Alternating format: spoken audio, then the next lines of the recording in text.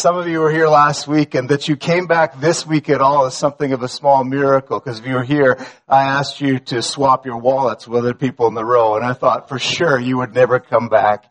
But let's just recap where we've been, the trajectory of this journey that we're on, the treasure principle.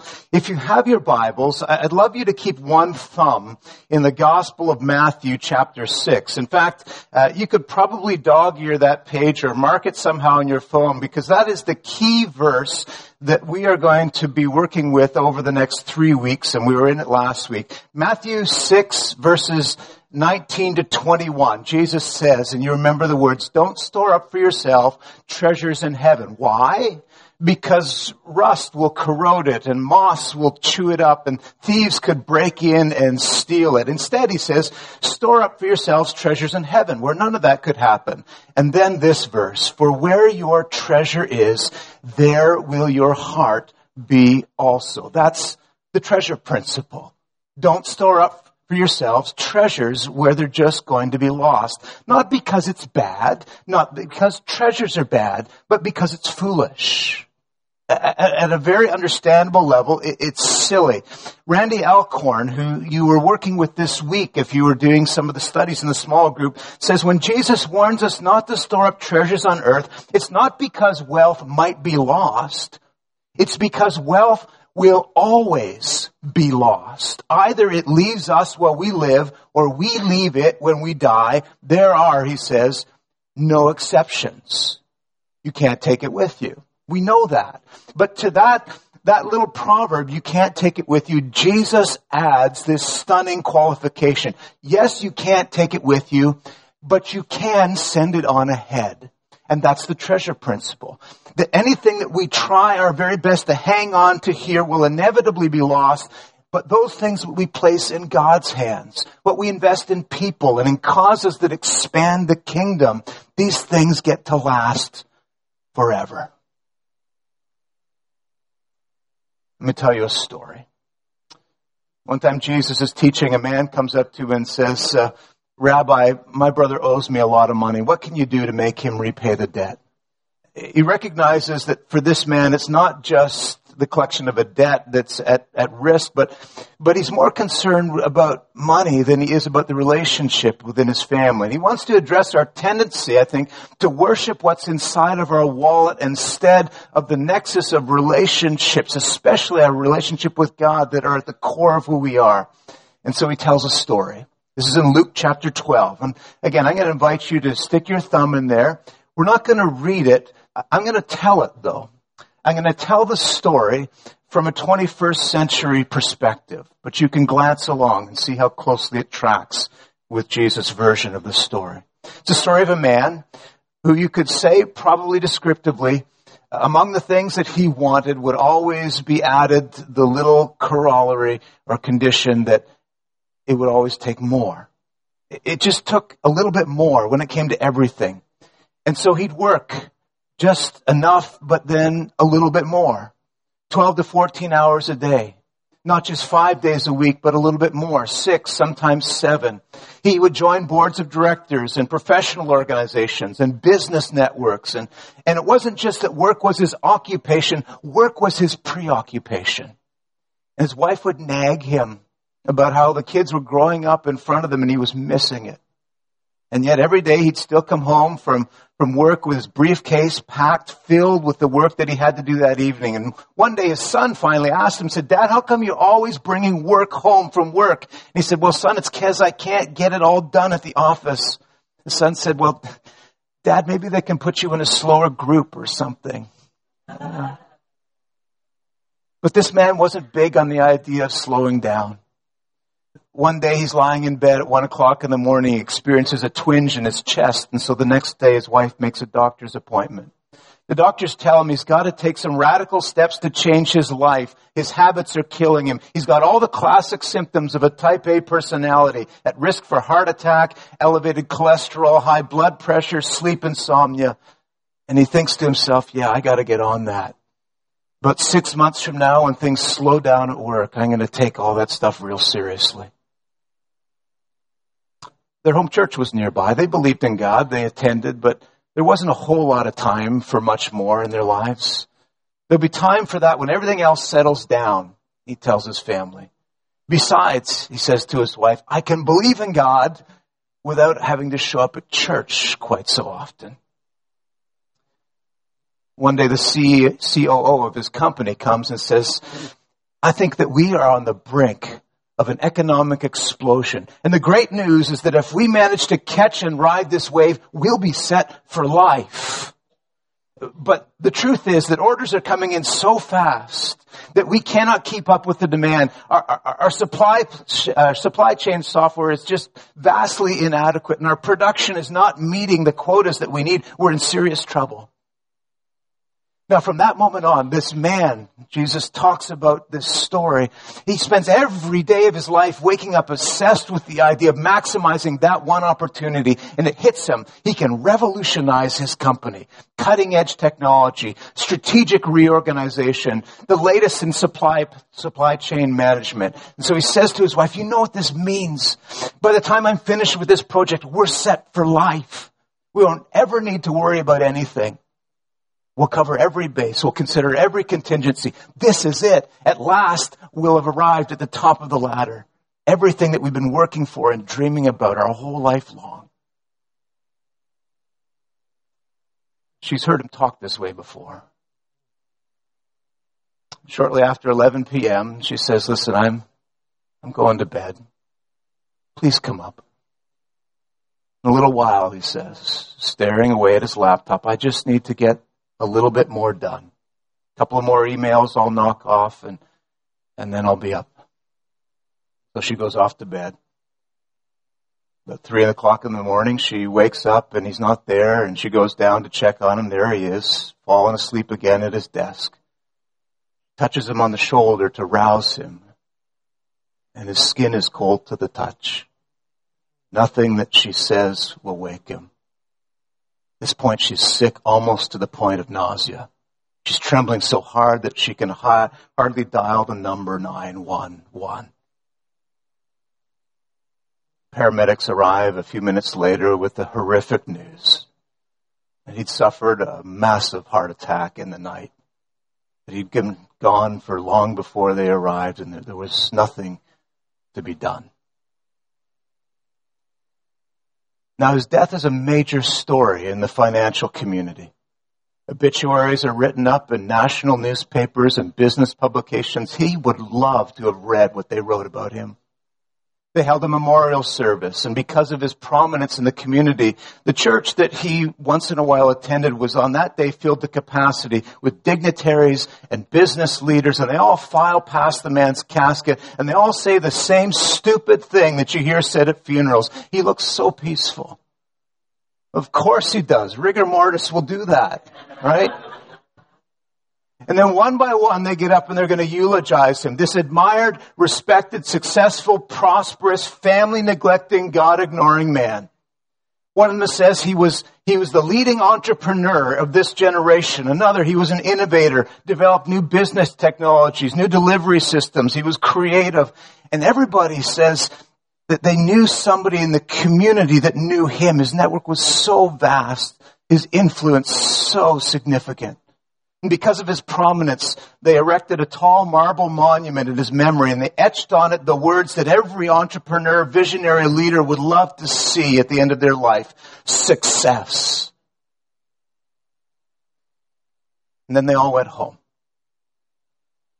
And when it was night, and the darkness fell, and there was no one around to hear, an angel of God came to the cemetery and wrote on the tombstone of that admired, respected man the one word that summarized his life in the eyes of God: fool. You fool, Jesus says. This very night, your soul has been required of you. Now, this is a smart man, this character in Jesus' story. And he learned to play the game of life and business, and he played it so well. He was like the master of the board. And there are people in our lives that play that game so well. There are people in churches that play it just so well. And yet they forget this one thing. One day it will end. And Jesus tells the story of this fool, and he ends it up with these devastating words. Luke 12, verse 21. So it is, Jesus said, with everyone who stores up for themselves things of this earth, but are not rich toward God. And to be honest, I don't know how we read those words in our country, in our society, in our churches, without trembling. We get all worked up about the stuff that comes into our lives. We think that somehow it gets to define us. It makes us important. And it's easy to forget this one thing. It all ends. The game always ends. And when it does, it all just gets packed away.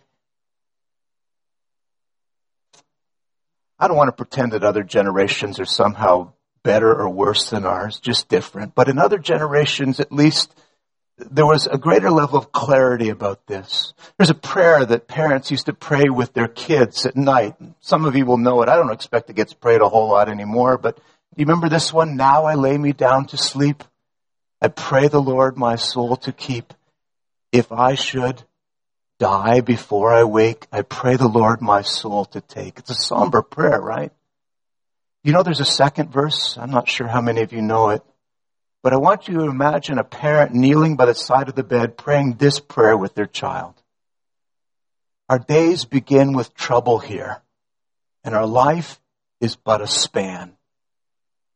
And cruel death is always near. Such a frail thing is man. Sooner or later, it all ends. For you, for me, all the stuff that we acquire stays here. And so you have to ask of yourself, in view of this one great truth that really smart people easily forget, how do you want to live your life?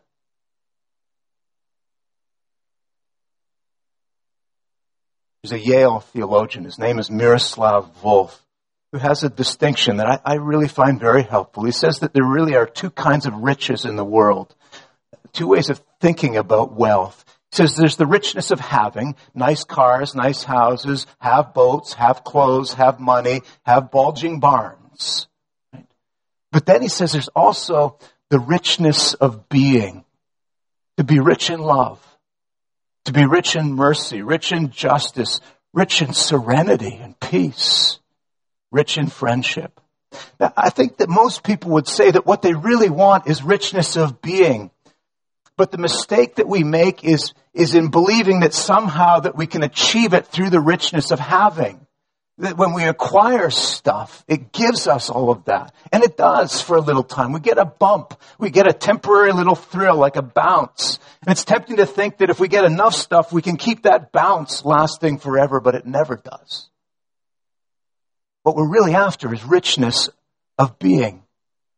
And our mission, if you'd like, as a church, as followers of Jesus, is all about the richness of being to which we are invited in Christ. And this really gets to the connection between the gospel, the claim the gospel has on our lives, and our money. And I want to talk about it just for a few minutes. I'm aware of the time, but I want to think with you about the spirituality of giving.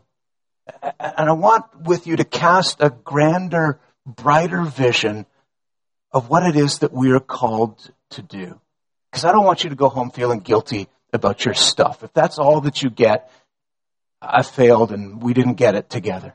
It's not enough to say that there's more to life than just storing up things for ourselves. We have to connect that with what it means to really treasure, to be rich in the things of God. So let's talk about that for a minute. Let's talk about the gospel. In fact, let's do this. For just a minute, would you turn to somebody beside you or around you and answer this question? What is the gospel that Jesus came to proclaim? If somebody were to ask you that question, what's the gospel? What's the good news? How would you answer that? Just spend a minute or two. Okay? No, really. You can talk in church.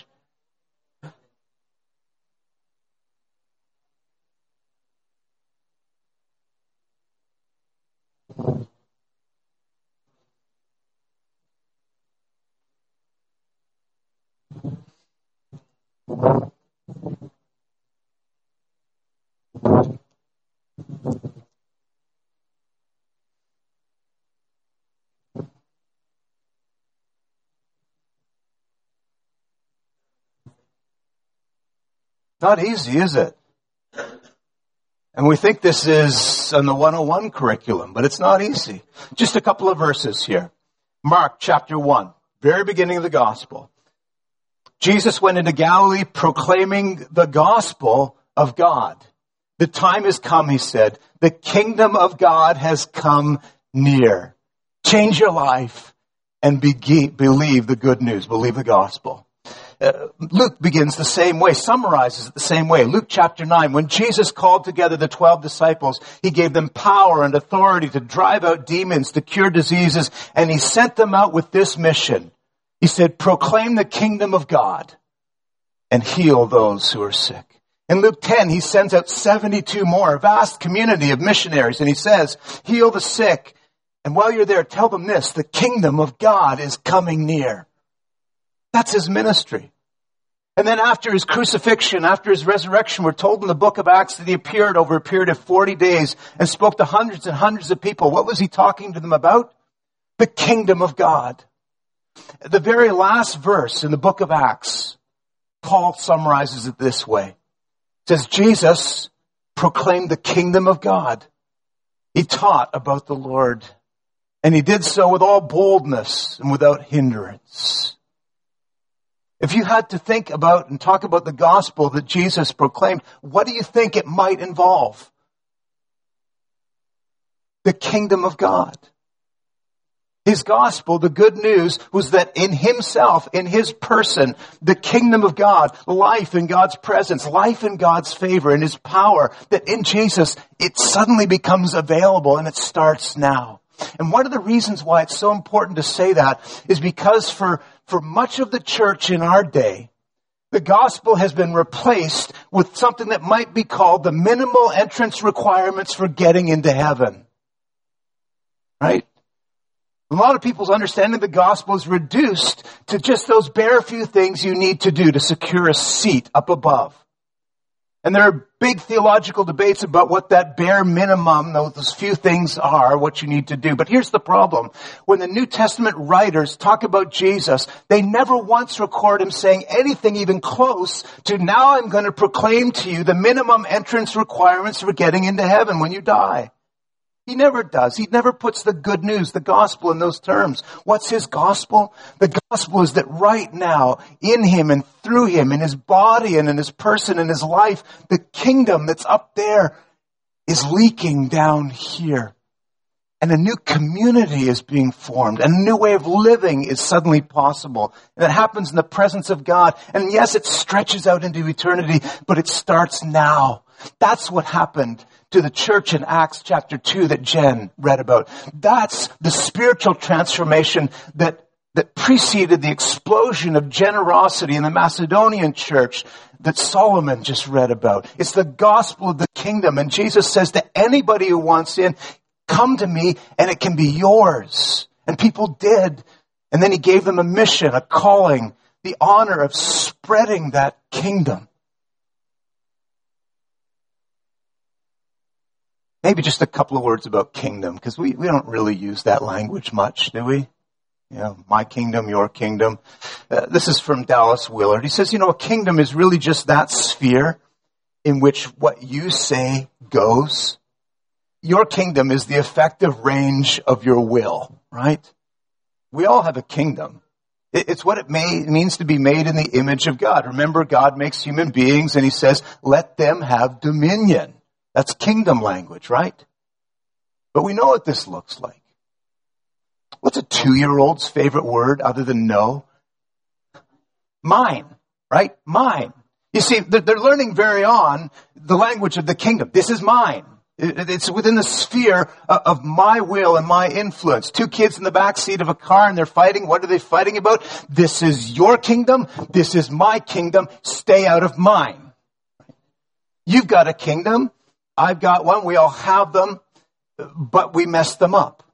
Now, sometimes we try and merge them together, and Karina and I, we come together and we form a larger kingdom. We make families, and sometimes families make neighborhoods and cities and nations. But all together, these are what the Bible calls the kingdoms of the earth.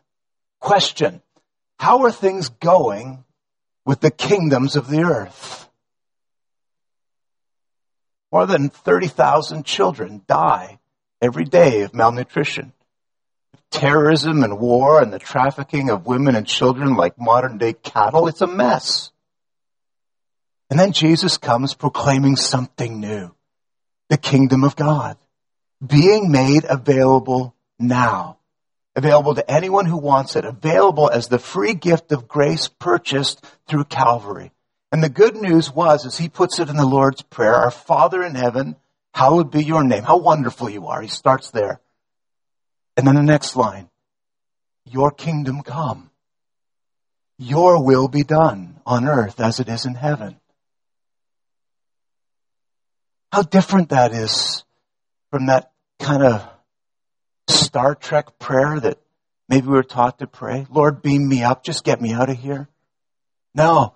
Lord, make what's up there come to life down here. Starting with me. Starting in my life, in my body. Starting with my stuff.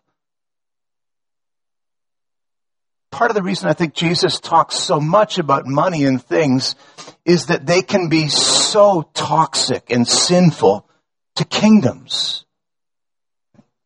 Not just national kingdoms, but for each one of us. Money is how we extend our kingdoms. And Jesus says, here's what I want you to pray. God, your kingdom come. And then when you have stuff, when you have resources and you're tempted to hoard them, instead, you share them, you give them. You pass them on to somebody else. You become generous. You serve with your time and your wallet. And what's happening when you do that is a little bit of what's there, up there, is coming down here. Now, I guess here's the real question. Do we believe it can happen? I mean, do we take seriously that part of the Lord's Prayer when we pray it all the time? Thy kingdom come.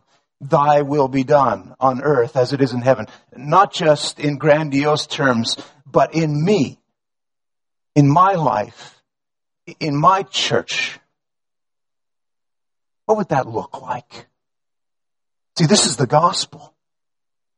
We are stewards of stuff, yes, but we're stewards of so much more than just that. We are stewards of the gospel, of the good news. We are stewards of the only hope for lasting richness that this sorry, dark world has. And Jesus' plan was to establish in his churches these little kingdom outposts in the world so that you get to be a kingdom bearer, and you and me. When somebody becomes a follower of Jesus, that's not just good news for them. That's good news for everybody within their circle or sphere of influence. Their family, their neighborhood, their workplace. Because a little bit of the kingdom is going to come into all of those lives because of them. We are stewards of our stuff, of course, but we are stewards of the gospel. The gospel is the best possible news that the world could receive. And so God sends us stuff, lots of resources. All that stuff is going to get left behind. But we can use it. We can use it in a way that, to use Jesus' descriptive language, makes us rich toward God. Listen, sometimes we think these are financial issues or that they're attachment issues. They're not. These are spiritual issues. You and I are stewards of this legacy. And so we prod and we push and we pray, we serve and we give. Why? Because it matters. Because it matters for eternity, because it matters for today. We can be rich in the things that matter. Let's wrap it up by going back to the text that you put your thumb in at the beginning of the message. Matthew 6:21. In here is the second key in the treasure principle that you'll be looking at this week in your small groups. You remember the first key from last week? God owns everything. I'm just a steward of his resources. Here's the second key. My heart always goes where I put my money. Jesus said, where your treasure is, there will your heart be also. My heart will always go where I put my money. And it's not just that this is a litmus test of spirituality, a way of saying, let's evaluate our lives based on how we're spending. Listen to a little bit that that Randy Alcorn writes in his book. He says, your heart, yes, will always follow your treasure. It's as if Jesus is saying, show me your bank records, your Visa statement. I'll show you where your heart is. But what we do with our money, this is important. What we do with our money doesn't just indicate where our hearts are. According to Jesus, it also determines where our hearts will go. This is good news. Suppose, he says, you buy shares of the Ford Motor Company. What happens? You suddenly develop an interest in Ford. And you check the financial pages. You see a magazine article about Ford and you'll read every word. You'll probably buy Ford as your next car. Our hearts will always go where we invest God's money. What happens if we start investing our money in godly things, in kingdom things, in people and causes that matter? Our hearts go there. People will say, I wish I had more of a heart for mission. Put your money in missions. I guarantee you're going to get passionate about it. You wish you cared more about eternal things, and reallocate some of your money, maybe more of it than you think, to eternal things, and watch what happens. You'll be amazed. And you'll be happy. In the end, God doesn't want your money. He doesn't need your money. He wants your heart. And he's not looking for dispassionate philanthropists for his kingdom. He's looking for disciples filled with a vision for his kingdom, so filled with it that they wouldn't dream of not investing their time, their prayers, and their stuff in what matters most.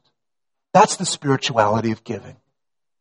That God uses giving to conform us in his image. You gaze on Jesus long enough and you'll become a more generous giver. And if you give long enough, you'll become more like Christ. Let's pray. Now, God, there's lots here. There's so much in your word that's a challenge to us. It's countercultural. It's not instinctive in our world. There's been so much in this service. Good news stories, challenges. There's just been so much. But God, will you take it? And God, will you sift through it in our lives? And take what we need to hear and place it in such a position of prominence in our minds that we cannot shake it and we cannot escape it. And through your Holy Spirit, do your convicting work, I pray. In Christ's name, amen.